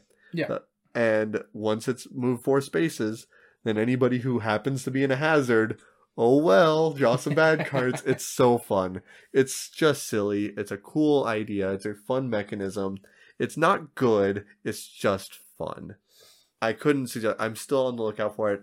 If any of our listeners have a copy, let me know. I will gladly buy it because I want a copy of this.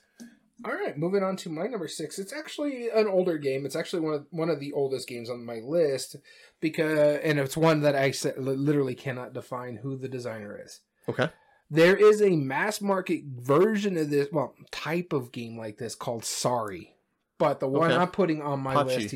Parcheesi. Yeah. Yeah. This is the one I'm putting on my list. I really do dig this game. I don't know why they made Sorry, because this is such a better game. It is. You're basically just moving your pieces around the board. You're trying to get... What is it? 4 pieces, right? Or is it 2 pieces? It depends on the version. Normally it's 4. Yeah, it's 4, because the one I have is right Another there. version, it's commonly known as Ludo in a lot of cultures too. Yeah. And so you're basically moving around the board. You're rolling some dice. It's roll and move in a sense, but you could block other people. You can have shenanigans, but it's like if you don't land on someone, come back. Yeah, yeah. But you're not like shooting them all the way back, like in Sorry and stuff like that. It's a fun game. I really have a great time playing it. I do enjoy it. I own a copy. You just looked at it. It's actually a pretty decent one too. So it's hard to describe this if you haven't played Parcheesi. It's just like, because everybody knows Sorry. Yes. It's better Sorry, because Sorry took stuff from this game and made it worse. Yes. I really do dig this game. And this is, when I looked on it on Board Game Geek, it goes all the way back to like 600 AD and stuff like that. It's a very old game. I want to say it's either Middle Eastern or Indian. I think it's Indian. Which is why I called it Pachi. That's I think the localized version. Yeah. Parcheesi, I think, is I think Pacheesi is another version of it, because that's the one that's on my Board Game Geek. Right. Yeah. And so, it's a really good game. It falls into that ancient thing that that's why I was like, But I mean, it's fun. I mean, it plays similar to, Senate. The thing is, like, but you're all going in the same direction. But you all start on different sides. So then, like, there's less interaction. If your pieces are like both, two of your pieces are in the same spot, you're basically blocking people from not moving forward. Right. Exactly. And so you could set yourself up. Okay, I'm going to be a roadblock here while I move my other pieces. Yep. Exactly. Which is fine. It's fine.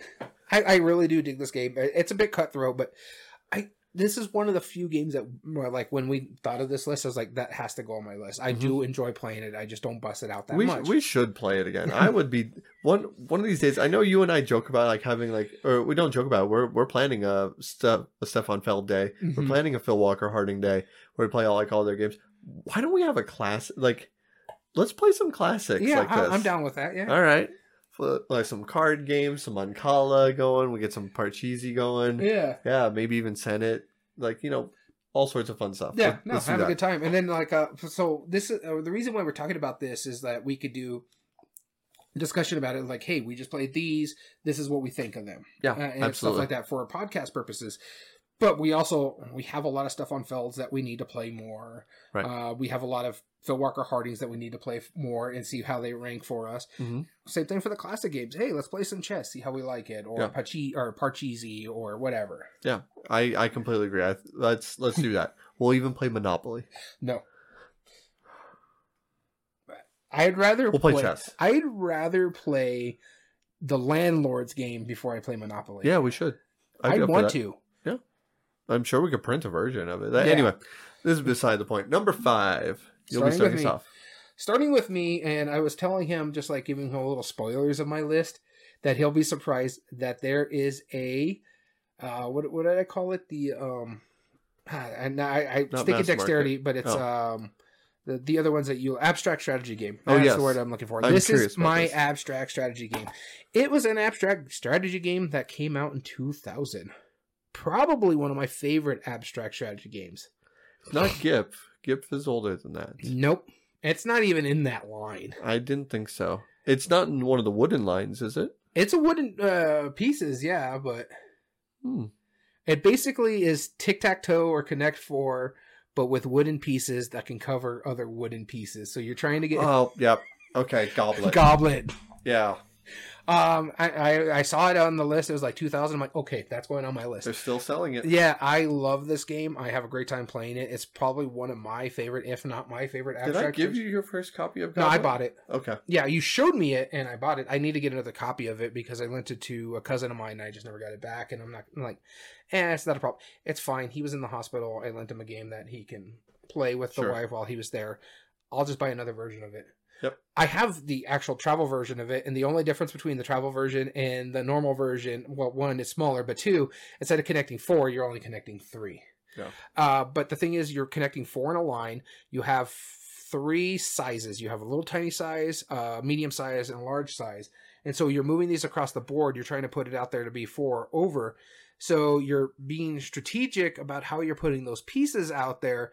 Because, yeah, you can cover, but if you uncover a piece and it's your piece and it gives you the Connect 4, you instantly win. Yes. So you got to be smart of how you're covering and how you're doing things. You can cover. It's like memory match, but you're making the matches. And so it's just like, ooh, do I want to pick this piece up? Because I know his piece is under there and there's those there. So I could set himself up to cover over here.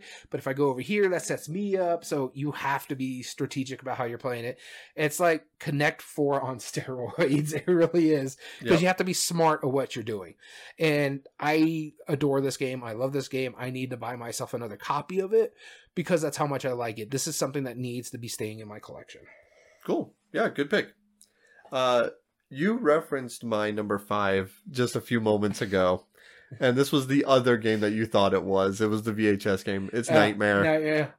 God, Nightmare is so good. It's so awful, but it's so fun. It's one of the most thematic games. Like, this is an example of like back when they were just trying to have fun with stuff. Yeah. You put on a VCR, you put it in the VHS tape, turn that TV cranking loud, and you get belittled by this guy the entire length of the thing. He will call you filthy maggots. He will demand that you refer to him as my gatekeeper at all times. And I always love that. The first time everybody plays it, like he was like, when you talk to me, you refer to me as my gatekeeper. And you're like, okay. You're like, what'd you say? Yes, my gatekeeper. They're like, that's better. Now, stop. I want to play a game. It's so dumb. The acting is so hammy. It's so funny. And that's the why it's game, perfect it's for not that great. You have to get all 6 keys, and you have to get to the middle, and you have an hour timer to get to the middle, and then you have to, at the beginning of the game, you write down your biggest fear, and you put it in a little cup, right? I think that's how it works. I might be getting it mixed up with Atmosphere, but it's the same general idea. Yeah. And then if you get to that middle one, you look up, and if you pull out your fear, then you win. And yes, Ithri, I am talking about Nightmare. I so love that game. I just realized I didn't change the notification stuff, so it's right. the top 8 debate stuff. Oh, whoops. Okay. Yeah, so it's not a top 8 debate for everyone who's watching us live. We'll fix that right now. But no, for real though, Nightmare is just one of the funniest things you can play. I was half tempted to back it on Kickstarter because they recently did a Kickstarter for it, like a reversion, which I think they were going to upload the video online. However, it was like $60 and it was exactly the same as the original version. So I couldn't justify it just because I have both Atmosphere and Nightmare. Yeah. And I'm glad that they put the video online, like on YouTube, so people can use it and watch it. And still be able to play, yeah. And still be able to play it. What I do is I actually have a professional sound system, right? Yeah. And I have a massive loudspeaker, and with a subwoofer and everything. And I put that under our table. So when the gatekeeper comes in with a thunderclasp, the table shakes off of the ground. You are terrified. Like, like that jolting feeling, like where something just like jumps out of nowhere, like in a horror movie. Imagine that, but you can feel it. Well, I hate jump scares in horror movies. It's lazy. It is lazy. What you're trying to say. But it's so B movie. It's so great. It's one of the best. And I'm glad Ithri agrees with me because it's just such a gratifying experience. So that's my number 5. For people in our chat, I know others out there, but if you're coming into our chat, we didn't fix the title and the live notification stuff like that. We're talking about our favorite classic game, and we're defining classic like music 20 years and before. Yep. So now on to our number 4. We're in our top half now. Yep. And you'll be starting us. So my number 4, it was mentioned in the poll, or not the poll, the comments by our audience, as well as you've mentioned it because it didn't make your list. But it made my list because it's a fun game. I really enjoy playing it. You can actually get it. It's still in print by its like 3rd or 4th company now.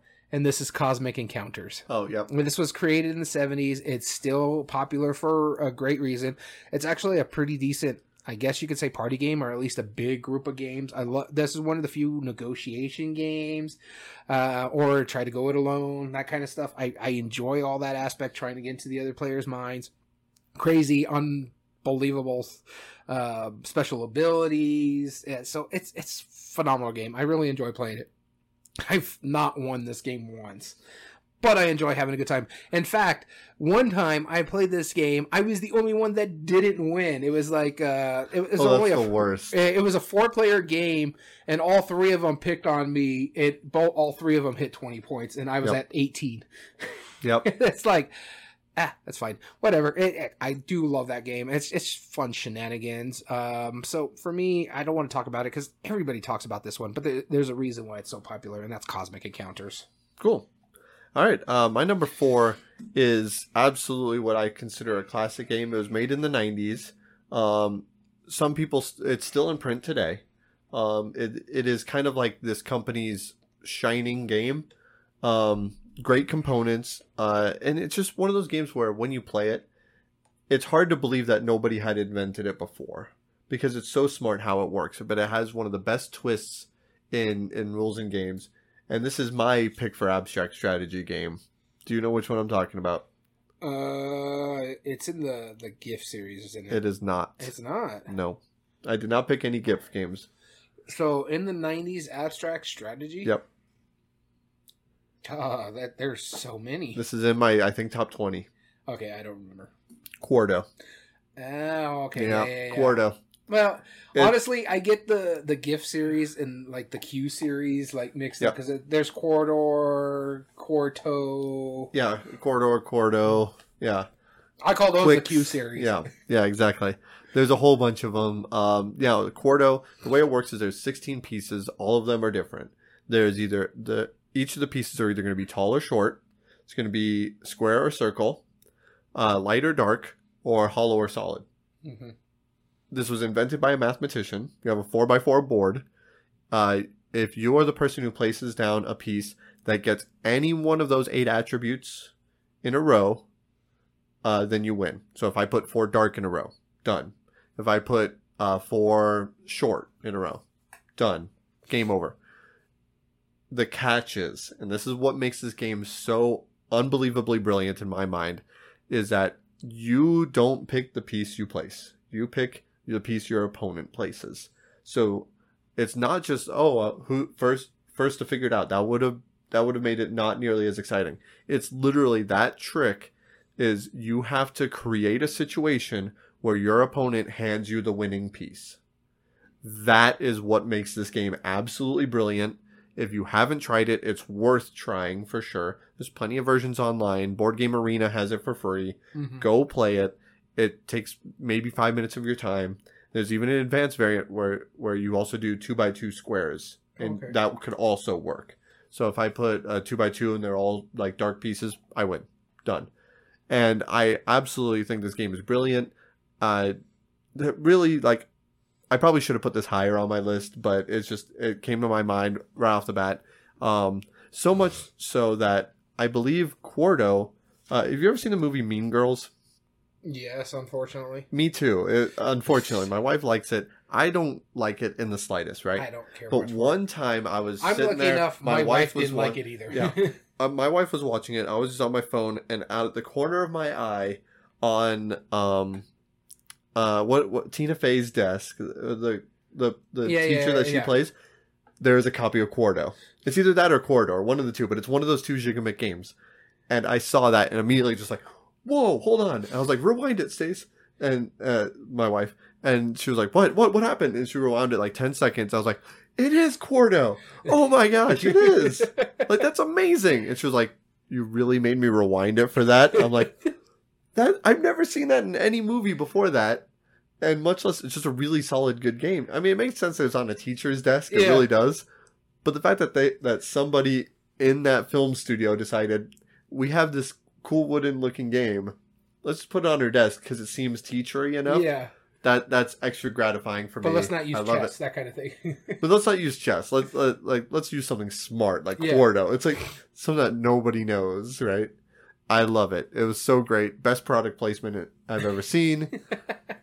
Quarto is my number 4. It's funny because it just made me think of all the times, like if you see a board game in a TV show or something like that, you drive your wife insane by pointing it out. Yes. Yep. She hates it.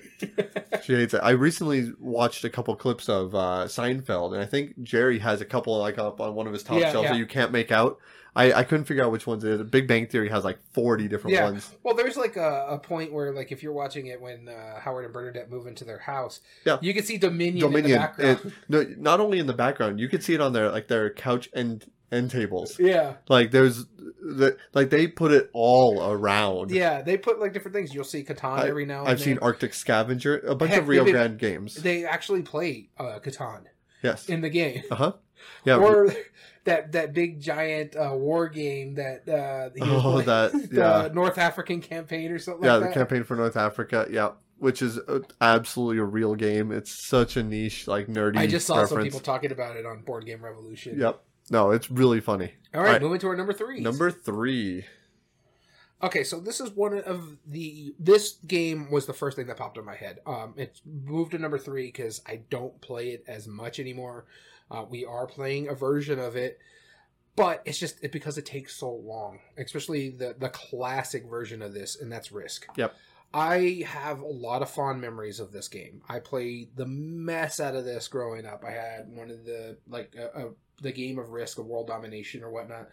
Growing up, I got it as a Christmas gift, and my dad was vicious in this game. So, because recently my father passed away back last October, I keep looking at my copy of Risk down there, and it just brings up fond memories because it's something that I played a lot with my dad, with me and my brothers, and he would not take it easy on us. He would tell us, you know what, I'm not going to hold back. You guys need to figure it out. And I learned how to do the turtle in Australia strategy just to survive. Yep. And it worked. I actually was able to beat him a couple times growing up. Usually, I think it was about 10 or 11 when I was finally able to beat him for the first time. And this has been like 3 or 4 years of playing this game. But I have had fond memories of it. And I think this game has made it where I'm so blasé. Like, if I win or lose, it's fine. I just want to see what works. Yeah. It's because I had to find ways to work to keep in this game. Yeah. When I was playing with my dad. And it's stuff that I have fond memories of. And so this is the first game that come on my list. I enjoy this game. It's lucky. It's dice rolls. You got to be smart of how you're getting your troops out there and how you're going to do the fight, and then it's just all beholden to the dice roll. But I really enjoy this game, and I'm enjoying the Legacy game. We just haven't played it in a while. Yeah, it's been a few years. When we were playing it, I really enjoyed it, and you see how lucky I am in that game too. I had a nice army, and I just got walloped because of dice rolls. Yep, it happens. I dig this game. I still have a great time playing it. I enjoy a lot of it. I don't know if I would want to play, maybe if it was just you and me, like a 2-player version of it. I don't know if I want to play like a 4-player version again, like I did with my dad and my brothers. We can play that on a classic game night. Yeah. Yeah. So, but yeah, for me, this is Risk. I still enjoy this game. In fact, I have a special copy of Risk down there. It's called Mass Effect Risk. I have not played that version. I just bought it because I love Mass Effect. I don't blame you. If you wanna find one that was in the stores, if you find Risk like 2210 or something like that, that was a really fun one. Yeah, I took a lot of ideas from Risk Legacy. I actually have an original version Risk right there. Yep. Sold by you got it from me, right? Yeah, you sold it to me. Yeah, don't ask me how I got it. I knew a guy. You had like 6 copies of them. I did. I was a Risk peddler. It was really weird. You were. You sold it to me and a couple other people. Yeah, it was really weird. Anyway, it was a strange time in my life, I'm telling you. My number 3 is a game that I still play every now and then. I've been playing it for probably 20 years now. Consistently. I got into it before board gaming. Very fond memories for me. I know what it is. Magic the Gathering. Yep. Magic the Gathering. I love it. It was my first foray into like modern gaming. It would be an absolute shame for me to not put it on this list. Anybody who's listening to this podcast knows what Magic the Gathering is. Yeah. And if you don't, how? Yeah. But no, I mean, like, that's impressive if you don't. But yeah, there's millions of other people who are going to talk about it. It had to be my number 3 for sure. I don't disagree with you on that. That's the same reason why Risk got into my number 3. Right. Like, I remember I was playing Magic the Gathering in 2001. Like, I was playing it when games are barely meeting this criteria. Yeah. Like, I've been playing it for more than 20 years. Yeah. So, I mean, that says it right there. So, Magic the Gathering, my number 3. All right, moving on to our number 2s. Number 2. Starting with me. My number 2 is a game that you refuse to put on your list, even though you love this game, but you don't consider it a classic. This is actually my favorite game of this designer, and I've played quite a few of the games, and I like them. And all I got to say is beans. My number 2 is Bonanza. I adore this game. It's a fun game. I got to get a version for myself. I just haven't got around to do it. 25th anniversary is out right now. That's what I'm going to go grab. But it's such a fun game. You're basically just wheeling and dealing, trying to get your beans farm planted. You're also can't move your cards, so you're like, hey, I can give you these 2 beans for whatever your soybeans or something like that, for I can put them out here in my garden and plant them. And so it's phenomenal. You're doing like this wheel and deal. No, don't give them that, and you got to keep your card order the same. I just love the shenanigans of this game. My wife's not a fan. I know your wife is okay with it. Yeah, she's tolerant of it. Yeah, my wife is barely tolerant of it. But like, if she's like, I don't have to play it, I'm not going to play it. And it's just more because of the wheeling, dealing, being loud and stuff like that. That's not who she is. But yeah, every time I play this game, I enjoy the mess out of it. We were talking about it. This is a game that shouldn't be as fun as it is. Yeah. It doesn't deserve to be this fun, but it is. Right. No, this is, I think, Uwe Rosenberg's best design still. Yep. Like, and I think he's an amazing designer. What he does is phenomenal and smart. But every phase of this game pushes you to push your luck a little bit more. Yep. Like, just by, like, you have to play 1, but maybe 2 cards from your hand. Yeah. Okay. Then you get 2 that you wheel and deal. Okay. That you could hopefully get some good stuff. Then you draw 3 cards to the back of your hand. You're going to see what's coming up in the back of your hand. Like, if only I can push it for just a few more turns, I can make it this far. I just need to get these up here. And then finally, after all of that, you could sell if you want. Yeah. You know, it's like, here's your offer. No, it's so smart. It's so shenanigan based.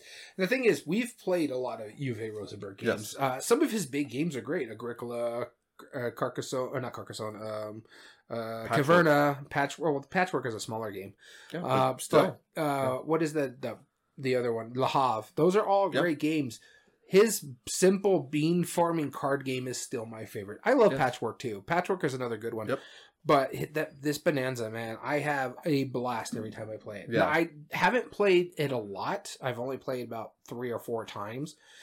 But I've enjoyed every play of it because 1, I don't own a copy, and 2, someone doesn't like it in this house. Yeah. So when you end up buying your copy on one of our game nights when we're winding down, let's throw it out. Yep. Because we all like it. My number 2 it's a game from the 70s, and it was recently remade. I have the original title, but either way, and by recently remade, I want to say about 7 or 8 years ago it was remade, and then now it's no longer in print again. Was it remade by Restoration? No, it was remade by Yellow. Around the World in 80 Days? Yep. Tortoise and Hare. Yeah. Oh, yeah. The first Spiel des Jahres winner. This game's neat. I mean, it's really weird. All you're trying to do is make it around the board. Didn't it just get a deluxe edition reprint recently? I don't know. Maybe. I haven't heard about it, but if it does, I believe it. Because what you're trying to do... you showed it to the Gamehead Geek. He has that version of it. We played the hot air balloon one. Yeah, Around the World in 80 Days. Yeah, because the original's Tortoise and Hare, and then the remake, the fancy version, is Around the World in 80 Days. But yeah, all you're trying to do is make it around the board. Oh, so Tortoise and Hare is count. Yeah, Tortoise and Hare is the original one. Oh, okay. And yeah, it's really neat how it works. Basically, you can either spend a bunch of your carrots in the Tortoise and Hare to move forward, or you can move backwards a number of spots to get more money or carrots. You have to plan them out really efficiently because you have to actually make your move very specific. It's neat how it works. I don't have a good way to describe it. It doesn't make sense on how it works. I get what you're trying to say. But there is a lot of really nifty thought put into it. It's one of those games where you could be incredibly strategic and play it. Like, it's as simple as something that a kid could play. It's not hard to play. Yeah. But making the right strategic moves to get to the end by the exact movement, you have to have like under $10, like when you get there, or 10 carrots when you get there exactly. So I remember when we were playing it last, I think it was us, but last time I played it, I jumped from space like 55 to the end, like, because I planned out the dollars exactly right. And so as soon as we got there, I was like, okay, I have exactly like $256. That will get me from here to there, 30 spaces, boom, win. Jump from there, like I had less enough, won it exactly. That was such a proud moment of getting that. That's one of the few times I remembered winning because of just figuring out the numbers involved to do that. It's really, really just on top, 100 point. So yeah, it's something I can't describe. Go try it. It's really cool. If you can find a copy, I don't know if you can, but if you can, awesome. Definitely pick it up because it's totally worth it. Well, it's been a while since we played it because it's not in my logged place. So then I must have played it with one of my other groups, but I played it like maybe a few years ago, mm-hmm. and they were amazed at it. I remember playing it. It's been a while because I've been doing this since 2019, 2020, or I think it was 2019. Right. Because I was the one that got you guys all to keep your statistics. Right. Yeah, that's true. So early 2019. I do enjoy it. I see. When you said yellow, I thought they did the tortoise and hare version of it because of the. I was thinking the storybook series. Right, because they made the storybook game. Yeah. That was hare and tortoise. Hare and tortoise. That's why I was getting them mixed up. Yep. I do have to say, Around the World in 80 Days is a great book, and the game's great too. Sure. You know, I've never read the book. I have read 20,000 Leagues. Jules and I Verne, like that one a lot. As a classic book writer, Jules Verne is one of my favorites. Really? Yeah. Would it be worth listening to Around the World in 80 Days? Oh yeah. Yeah. Because I liked 20,000 Leagues, but I also like aquatic. Leagues, yeah. I like aquatic themes a lot. 20,000 Leagues is his best book, in my opinion. I love that book. I really enjoy it. But I Around the World in 80 Days is really good too. How's Journey to the Center of the Earth compared to those? Journey to the Center is up there. I like that one too. Okay. Mind you, I've read them. I don't know. I've never listened to the audio versions of it, so it just depends on the narrator. Yeah. But sure. Journey to the Center of the Earth, I enjoyed. I've enjoyed 10,000 Leagues Under the Sea. That's like my favorite. Or 20,000 Leagues. Is it 10,000 or 20? 20. Yeah. I like that one. I just get the numbers mixed up. But yeah, I have enjoyed most of the Jules Verne books I've read. Cool. I think those are the main three. Yeah, those are the main three. Yeah, and I've only listened to 20,000 Leagues. But I did like it. All right, moving on to our number ones. I don't even need my list anymore. No, and neither do I. And I'm going to go first. I'm going to volunteer to go first because you've already said it. This is our crossover. It can't stop. I mean, I had as soon as you said honestly, we're going to make this list, I put down 5 Sid Saxon. I was like, no, let me just pick one. Because I put Acquire, I put Bizarre, I put Can't Stop, I put Buried Treasures. I like them all. They're all really good, but Can't Stop is probably my favorite out of all of them. In all honesty, if I decide, because I just thought of it like right when you were talking about things, I put it at number 8. If honestly, it'd probably be my number 2. Honestly, I like my number 1 more. Have you yet played Bizarre? No, I have not. Okay, I really need to fix that. One of these days, I will bring it over. I have played Acquire. I didn't like that one. No, Acquire is a different beast. Acquire is an acquired taste. Yeah. Did you haven't played Buried Treasure yet, right? No, I want to. That one looks really good. Bizarre is the predecessor to Century Spice Road.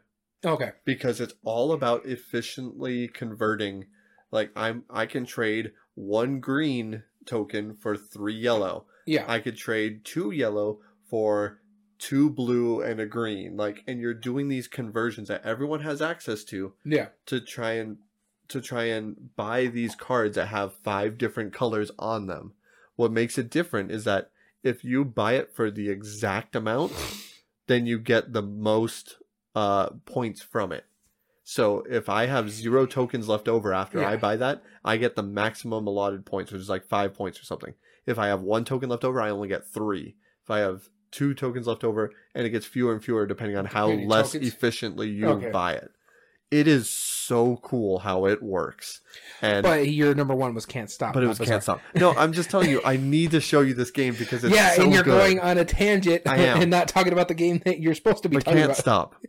Brilliant little game. I also own Can't Stop Express. I like that one quite a bit too. That one's a little different. It's the roll and write one. Yeah. But Can't Stop, press your luck. I played it actually just like last week too. Maybe 2 weeks ago. At the same time I played Nita Valier. Mm-hmm. We played Can't Stop again. It's just, that is now one of his favorite games of this other game group. I gave him a copy of Can't Stop that I found at a thrift store. I was like, here you go, have it. This is my gift for you. How come you never give me a copy of Can't Stop? See how you are? So, actually, a funny thing, I did that a few months ago. And, or no, probably a little longer than that. But I saw it, I picked up a copy, gave it to him, because he invited me over to a stranger to his house. Shush. But here's the thing. About a month after that, I went to the same thrift store, found another version of the exact same style, like same year. Like it's an old Parker Brothers version, right? But I saw that, I was like, oh, I hope he didn't give it away. Like, I know he said he liked it, but that would hurt my feelings if I went over to his house again and he was like, oh, I don't have it anymore. It's like, you could have just given it back, you know? Like, it's not that bad. I have other people. Let's see here. I've had you over for 8 hours, man. Come on. Yeah. I've invited you over to my house. That's true. Okay, next copy of Can't Stop goes your way. I see how it is. No, I'll it's keep an eye fine. out for it. It's fine. I will. That is yours. I've owned like 6 copies of Can't Stop. You get my next one. All right. You've already posted claim to it. I will go out of my way to buy it for you. The version I want is the one you have, like the big stop sign version of it. Yes, the plastic one. I love that one. The Parker Brothers made another version of it. This is the Eagle Griffin one that I have, or maybe Face to Face, one of the two. But Parker Brothers made an even bigger stop sign, but the cones aren't as nice. They're more like the little flat pieces. Oh, okay. But the colors are better because like the orange and there's not orange and red. It's like red, green, blue. Yeah, Illuminous, exactly. Stranger Danger. It was absolutely worth it. That was my thank you for inviting me over gift. Here's a copy of Can't Stop. I think it's a pretty good deal. I'm going to show you something that's off screen. Yep. I see how offended you are, sir. Listeners at home, you could just imagine the obscene gesture that I just told him he's number 1. All right, that's all I did. But no, Can't Stop. That is my number 1. Speaking of it, best classic game ever. It feels like a classic game. It's modern enough. It's from the 80s. It's old enough that every house really should have it in their house. And it's a game that anybody can play. I dig that one. And like I said, it would move up on this list if I had thought of it earlier instead of just, wedging it in by taking out another game. But Can't Stop's amazing. I love that game. But my number 1 is the one out of all this list. If someone busted it out, I'd play it. It's a dexterity game. And it's probably what you would consider an ancient game. Crokinole. Yep. I was like, Jenga is not that old. It's not even that good. I'm not a big fan of Jenga, but I love Crokinole. I'm not good at it, but I have a incredible time playing it. It's fun. My buddy of mine actually got a board from you, and we started playing it. And we played the mess out of it. I want to get a board just for myself, but honestly, I have nowhere to keep it. Yeah, that's why I got rid of mine. Yeah, it's just they're so big. I would want to be able to find a way where I could just hang it on the wall there or something like that when I'm not using it, because I adore this game. I'm not, like I said, I've never been very good at dexterity games, but I want to get better at this one. And we were talking about earlier that I saw a version kind of like it. What was it called? Come on, or yeah, Karen. That seemed pretty cool. It's basically a cross between Crokinole and Pool that I was like, oh, okay, that looks pretty cool. But Crokinole is by far one of my favorite classic ancient games, whatever you want to call it, because it's simple. You're just trying to get your pieces. You gotta, and if you get into the center, you get like 20 points or something like that. But you're also, there's that rule is where when you're flicking your piece, you have to make connection with an opponent's piece, correct? So you have to make that connection off an opponent's piece. You can't bounce it off yours. But you could bounce it, get it, make that connection, and then try to get the shot into the center hole and just score your points. And it's the first person to, I can't even remember how many points, but you just keep playing until someone hits that point threshold. But yeah, I love that game. Illuminous, are you saying that you're a professional Crokinole player, or he is? I'm not. I can tell by that. No, I am not. So. Yeah, before we end this off, Illuminous and Ithri, thank you both for tuning in. If you have some of your favorite classic games, 20 years or older, throw them in the chat real quick. We'll talk about them pretty soon. Yeah. This has been a fun episode. It's fun to it's almost like reminiscing in a weird way, but these are all games that we played fairly recently. Yeah, and the thing is, too, I didn't get into gaming until 2014. So I haven't even been in gaming 10 years. But there's still some really good games. And now, like I said, I've played some games growing up. Yahtzee, Risk, that sort of stuff. Yeah. So a game has been part of my life. But when I got a little older, they really got out because I was playing sports. And I was concentrating on that and reading comics and stuff like that. So, but now that I'm into board gaming, as you can see, I still want to go back and think about these classics and which ones I really enjoy. Yeah, absolutely. I couldn't agree more. So we definitely want to thank you all for tuning in. If you ever want to join in on one of our episodes, on one of our live episodes, like our friends Ithri and Illuminous, Please, by all means, join us at twitch.tv/everydayboardgames and join us in the chat. As well as you can find all video re-uploads on YouTube at Everyday Board Games 2020. And if you like what we do, there are 3 things you can do to help us grow on that platform. You subscribe if you're not, like the video, and comment down below and tell us your thoughts on the subject. As well as all audio versions can be found on most podcast platforms under Everyday Board Games Podcast. This includes Spotify, Google, Amazon Music, and Podbean. And if you ever want to say hi to us directly, or even enter into future contests, or you give us ideas for future episodes, please email us at everydayboardgames2020@gmail.com. As well as you can get in contact with us with our official Twitter account at EBG Podcast. And Illuminous brought up Shogi. Very cool game, like chess variation kind of thing. Yeah, Shogi is neat. We want to thank you so much for tuning in. As always, I've been your host, Daniel. And I've been your host, Daniel. And we want to thank you for listening to Everyday Board Games. And remember, every day's a good day for board gaming.